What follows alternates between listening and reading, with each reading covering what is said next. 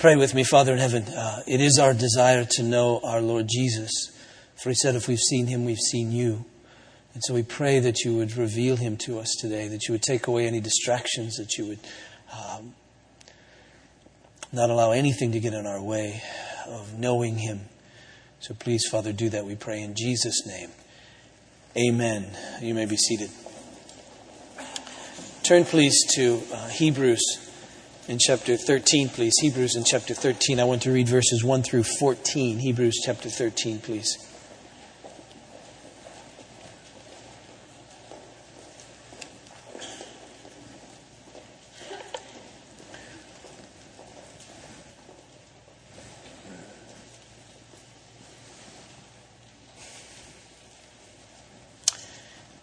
Hear the word of God, Hebrews chapter 13, verse 7.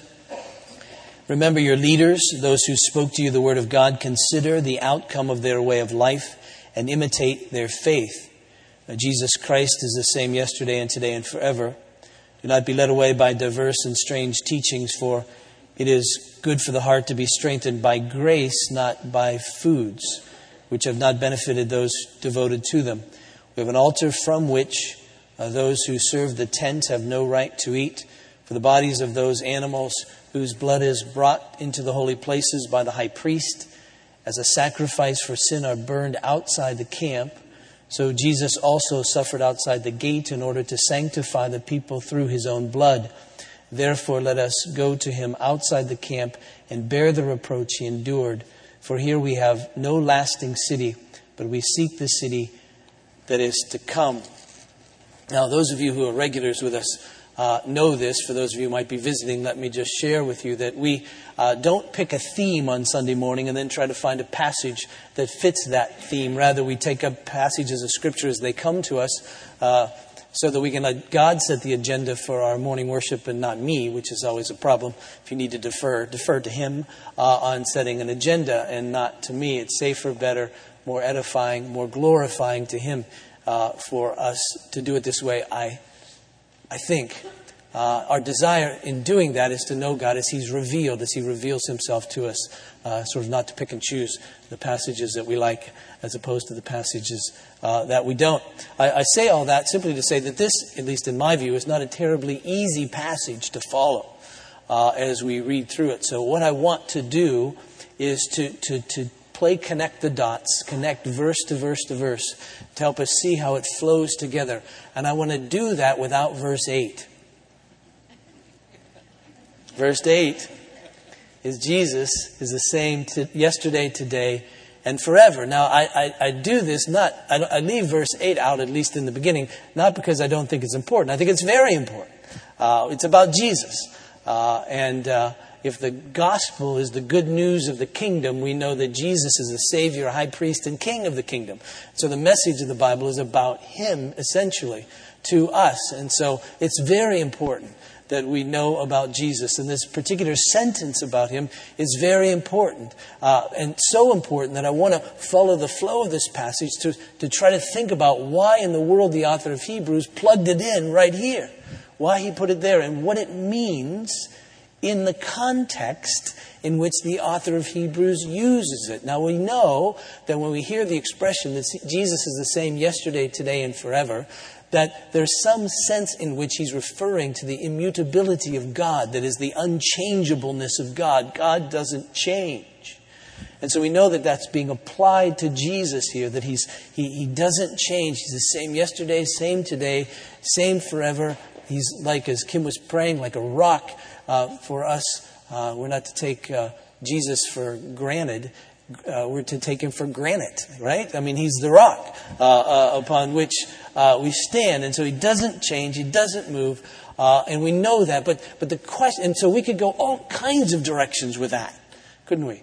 But the author of Hebrews uses a sentence in this passage talking about making a point, talking about something. So I want to see what point he's trying to make, so then we can understand in what context we're to understand Jesus as being immutable, Jesus as being the same yesterday, today, and forever. Again, like I say, we could preach 100 sermons on this one sentence if we just plucked it out of the Bible.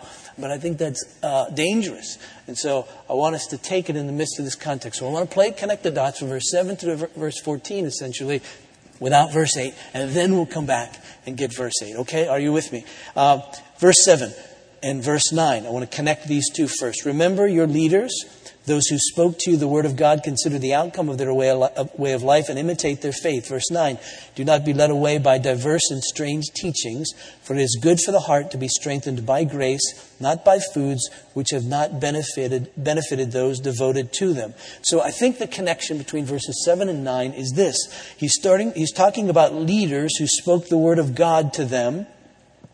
And so there's something about this message of truth. And then verse 9, he's saying, don't be led away by diverse and strange teachings. So there's a true teaching that they had been taught by those particular leaders that had gone before them, and there is now brewing amongst them this strange and diverse teaching. And so he's saying, in a sense, I want you to follow after the teaching you first got. In fact, he says, consider the outcome of their way of life. Those first teachers lived what they taught. And you saw it lived out. And you saw the outcome of their way of life. You get the sense that he's talking in the same way as he did way back in chapter 6. In verse 10, he says, and we desire each one of you to show the same earnestness, to have the full assurance of hope until the end, so that you may not be sluggish, but imitators of those who through faith and patience inherit the promises. So you get a sense that the outcome of their way of life, those previous teachers, was that they inherited the promises. And that was clear. It's likely that those particular ones who went before them are dead now. And they saw the outcome of their way of life. If we're in process, we need to consider someone who's living by faith and consider the outcome of their way of life. Think about, extrapolate out how that will play out. And then he says, imitate their faith. He doesn't say imitate their conduct.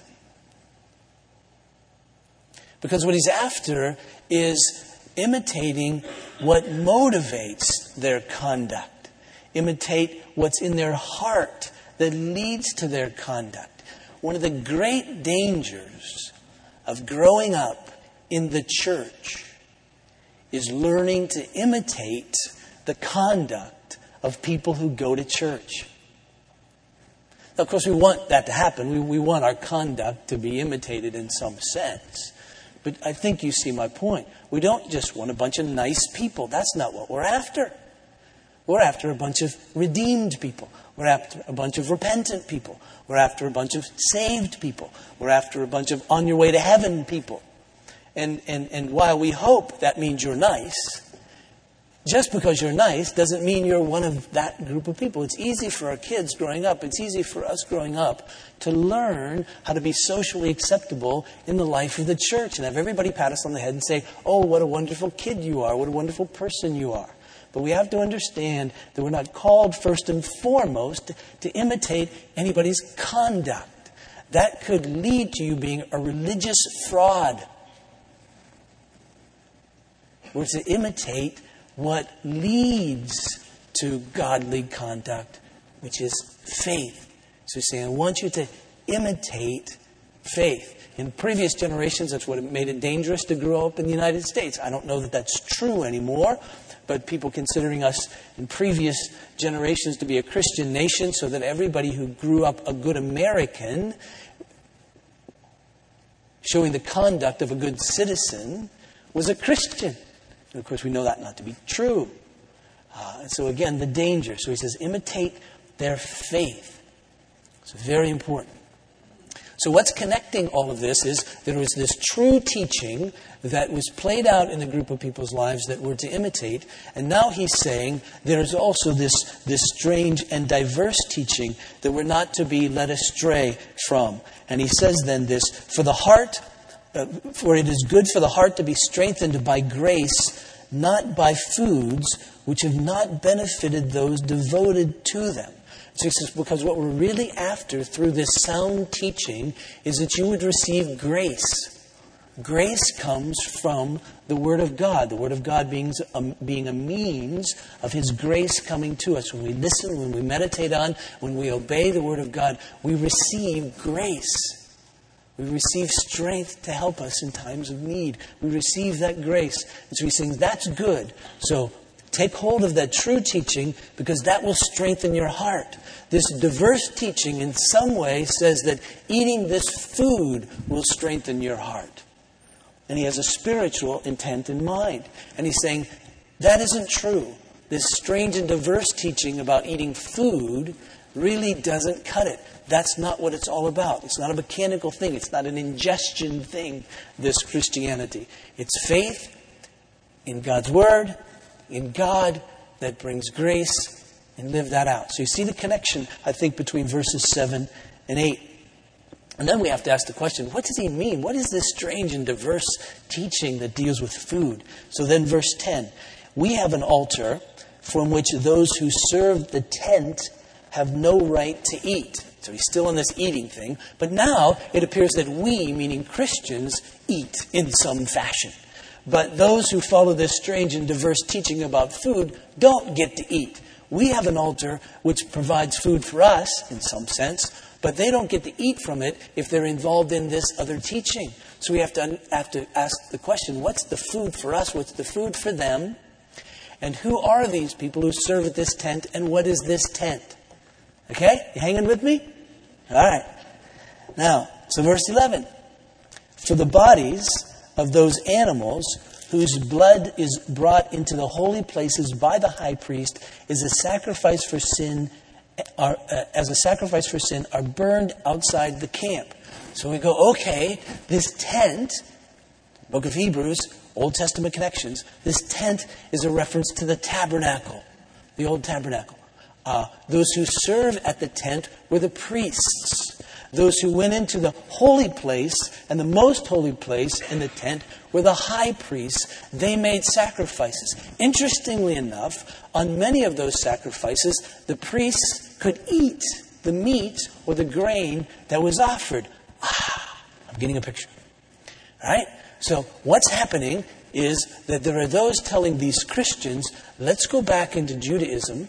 All right? And let's go back, and you're really not saved unless you're getting this food from the sacrifice, the grain or the meat offering. And as long as you're getting that, that's holy food. In fact, in the book of Leviticus, it refers to this food as holy food.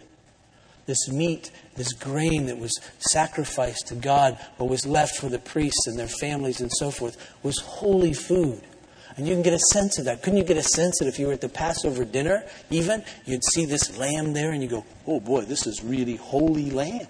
I mean, remember what happened on the first Passover. They ate this and they got out of Egypt. So give me all the lamb that you could possibly give me. Let's eat as much as possible. Grace by ingestion. You right? Sure beats having to think about it, having to do it, having to practice it, having to be devoted to it, having to trust and love God. Just eat. I've been on that diet. No. But he said, don't think that. But of course, God never had the intention that there was grace by way of ingestion in the old covenant. All of that was a sign, just like this baptism this morning. All of that was a sign. It says, point to God.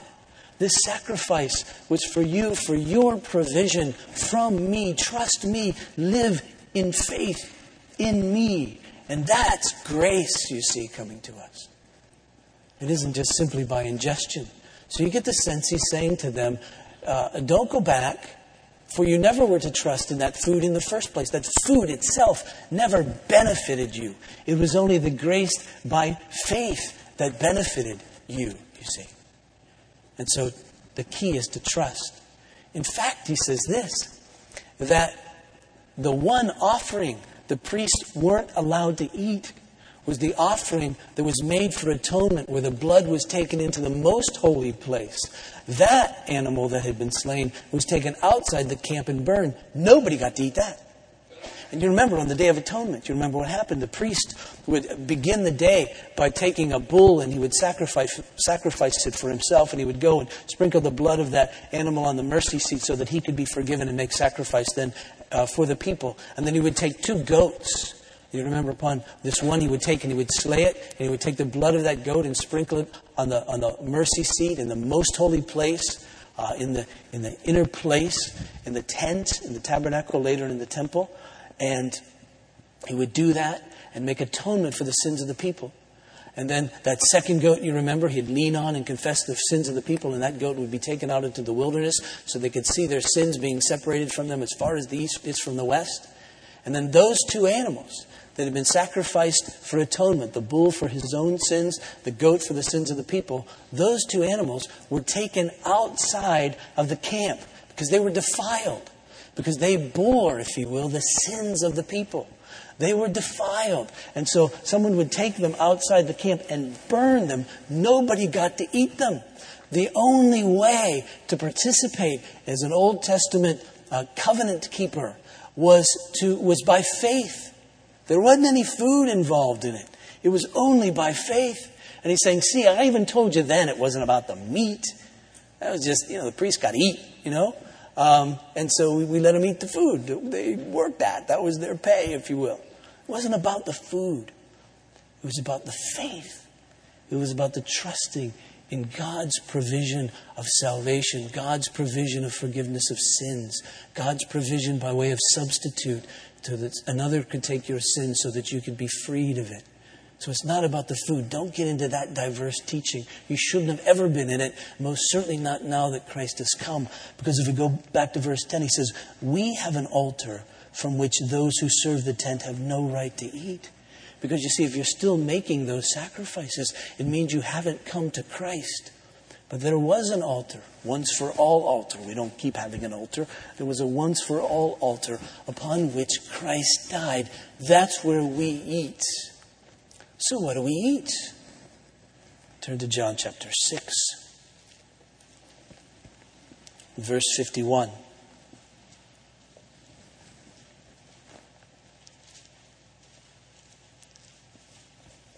It says, Jesus speaking. John chapter 6, verse 51. He says, I am the living bread that came down from heaven.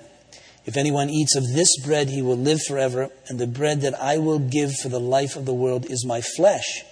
Well, the Jews then disputed among themselves, saying, how can this man give us flesh to eat?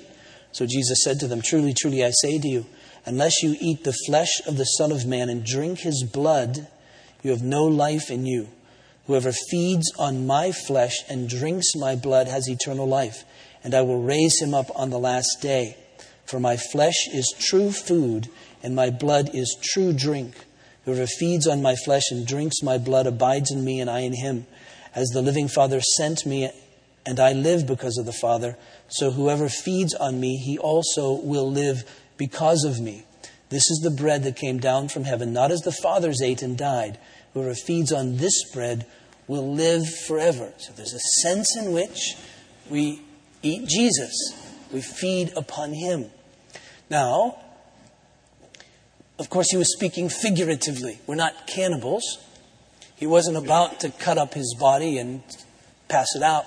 He wasn't about to drain his blood and have them drink it. That wasn't really his point. His point is the way that you consume me, the way that you're nourished by me, is by faith. Notice up in verse 35 how he puts it in this same chapter. Jesus said to them, I'm the bread of life. Whoever comes to me shall not hunger. Whoever believes in me shall never thirst.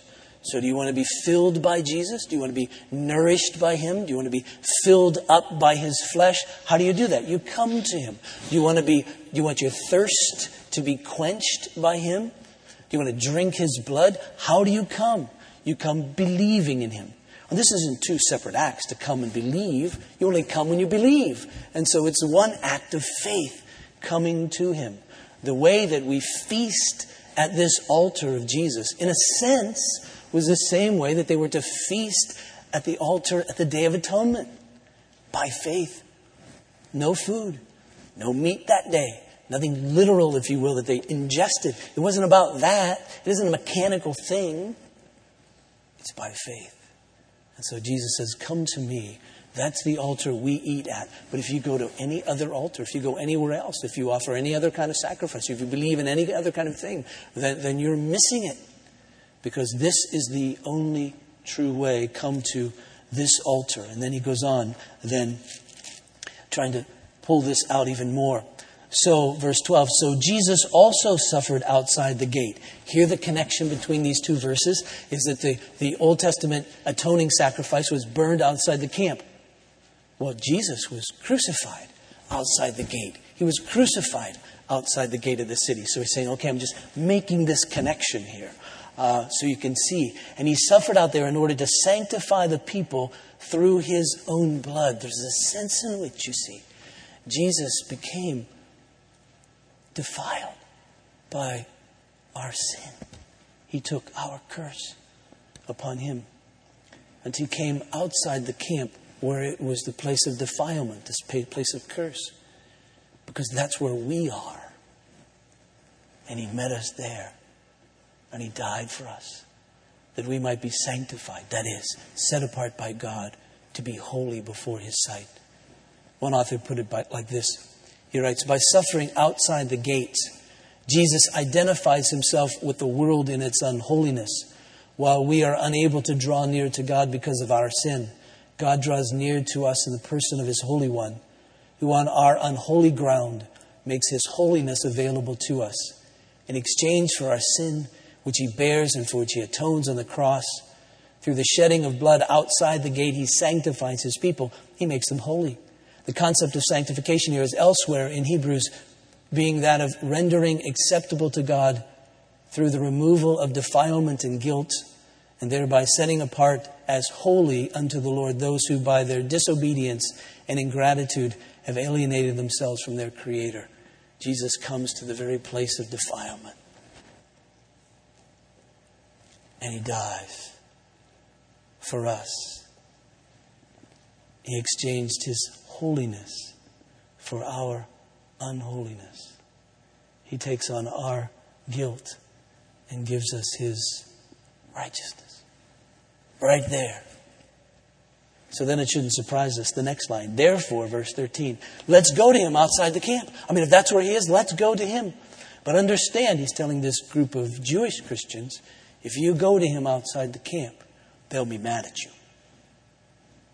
And you'll suffer reproach. And he's saying to us, if you go to Jesus outside the camp, and you leave the camp, wherever your previous camp had happened to be, family camp, business camp, education camp, sexual impurity camp, thieving camp, lying camp, being nice to impress everybody camp, right? You leave the camp and you go to where Jesus is. What you're saying is that without him, I'm defiled. And what you're implying to the world is without him, you're defiled. And they could get angry at us for that. But he says, you got to leave that and go outside the camp. Go where you haven't been. And embrace Christ crucified. Again, as we've said so many times, we decorate with crosses. And that's probably fine. They would have never decorated with crosses in the first century, I don't believe, because the cross to them was simply a symbol of death. It was a symbol of humiliation. It was a symbol of being a criminal. It was the symbol of embarrassment. And so when we identify with a cross, it confuses everyone. Why do we need such a cross? Why do we need to identify with a cross? And we have to be honest and say, that's what I deserve. But Jesus took for me. And so you see, we're to be strengthened in our hearts by way of grace, not by way of food. And the way that we're strengthened by way of grace in our hearts as we go to this Jesus outside the camp. We go initially to him to be saved, to receive acceptance by God through him. And we camp out there at the cross. We continue there at the cross. And so the way our hearts are strengthened and comforted and encouraged is by going there and realizing, yes, this is the truth. This is true. Everything else is false. This is true. That there is salvation through faith in Christ alone, for He took the penalty for my sin and gave me forgiveness and gave me His righteousness. That is true, and that's my strength. And I know because of that God accepts me. That He doesn't accept me apart from Christ. How could He? He's holy and righteous. I'm not. And yet through Jesus, He accepts me as His own because the blood of Christ has cleansed me. That's the water symbolism of the baptism. The blood of Christ cleanses me. Right? By faith in Him. And He gives me the righteousness of Christ so I can stand in Him. And stand before God, and He accepts me. That's my strength. How is that my strength? How does that strengthen my heart? Because first and foremost, I know that whatever happens to me in the course of my life isn't the wrath of God. It's discipline. It's training. It's an expression of His love for me to enable me to walk in holiness. So I know that whatever happens is God's grace to me, because He accepts me in Jesus. And He's training me and teaching me and disciplining me and helping me to grow and to walk in holiness.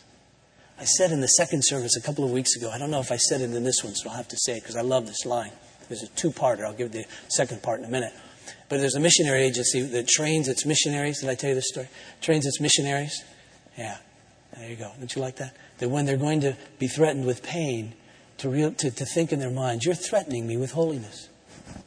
Because God will use this for my holiness. When we experience difficult circumstances, what's happening is we should be anticipating holiness happening in our lives. And I know sometimes the circumstances of that situation can be very, very painful. So this isn't a flippant thing that we say, oh, holiness is coming, hallelujah.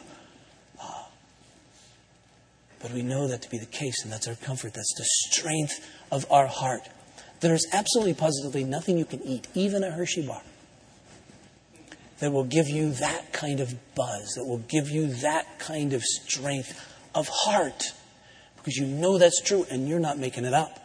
You see, so many times, so many people, if they don't have Christ, need to make up a scenario in which bad things work out to good. Bad things make me stronger in some way. And you have to say, well, so what? Stronger for what? But we have it on the very Word of God, you see, that we're accepted by Him. And therefore, whatever happens in our lives comes from the hand of a loving, sovereign, wise, Heavenly Father. It isn't wrath, but discipline and training. We also know that when we sin, He forgives us because He's our Heavenly Father. And He'll bring us to the point of repentance and confession and all of that because He does care for us. We know that He'll walk with us at every moment in time throughout the course of life. We know that as long as we have Him, we have all that we need. And we know that we have Him because of Christ. And we know that He won't withhold any good thing for us. For He who did not spare His own Son, but gave Him up for us all, how will He not also, along with Him, graciously, kindly, even miraculously, give us all things? We know that. That strengthens the heart. That's why the author of Hebrews says, I want you to know that Jesus is the same yesterday, today, and forever. There is no change in that. There's no change in the purpose for which Christ came to save His people from their sins. There's no change in the purpose for which Christ came, and that is to take many sons to glory. There's no purpose in the reason that Christ came, that we might be accepted by God. There's no change in what Christ achieved. He achieved the salvation of His people from beginning to end. There is no change. Nothing can ever change that. What He did yesterday is still in effect and being played out in what He's doing today and will do forever. And so this is it. We can bank on it. He isn't fickle. We don't have to worry. We don't have to play the game. He loves me. He loves me not. He loves me. He loves me not. We don't have to play that game. It's simply settled. For God so loved. And we can bank on that.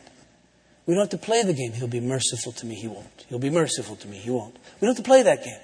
Because His mercy was expressed to us in Christ Jesus. We have an inheritance that is certain and sure. Notice what the author of Hebrews tells us about Jesus. If we go all the way back to chapter 1, I'm not going to read the whole book to you again. Though it wouldn't be a bad thing.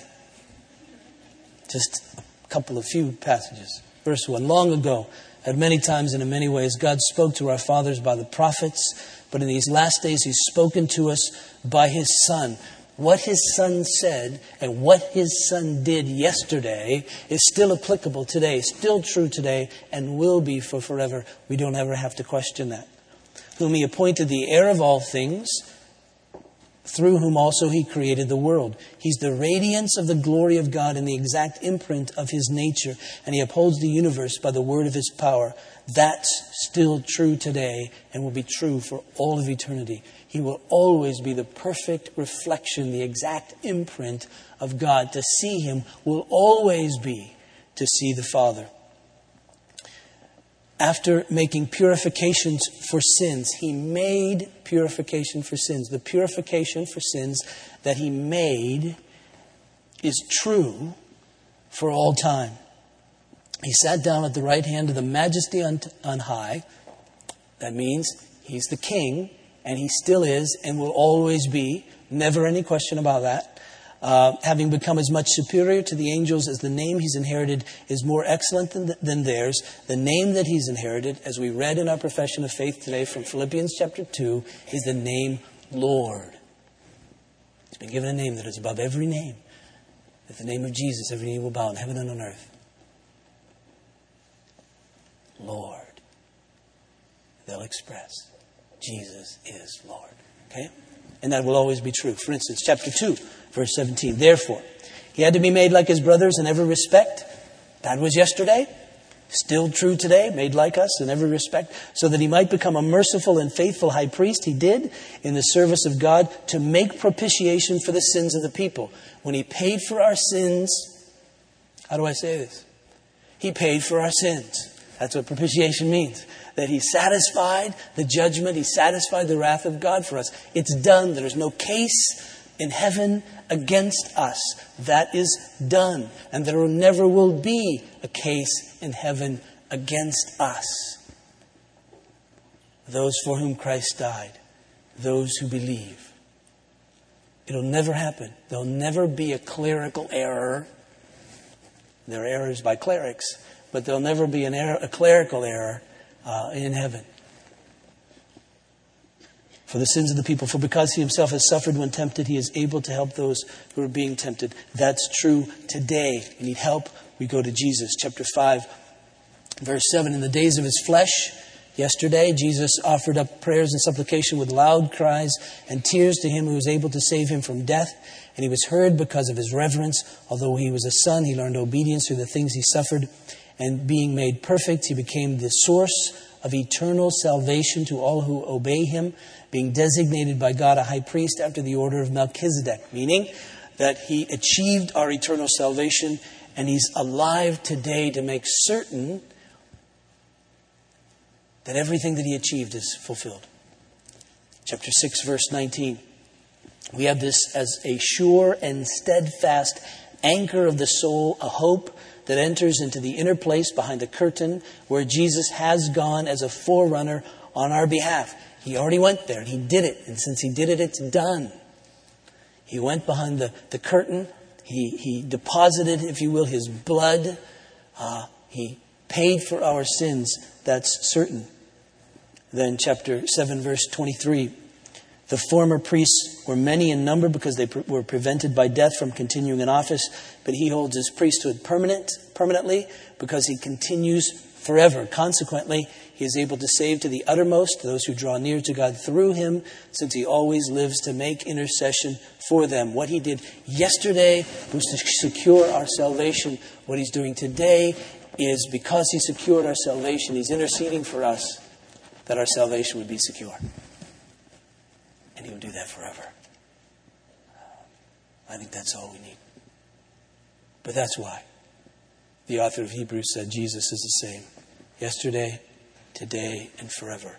He said it to secure us. He said it to anchor us. He said it to give us hope. He said it so we would go nowhere else for grace. Let's pray. Father, pray for me, for us, that we would not despise your word. We would not despise the grace that you give to us through Jesus. We wouldn't go anywhere. We'd take in nothing else. We'd believe no one else. We'd follow none other. But Father, that we would walk with Christ, to trust Him, to follow Him, to obey Him.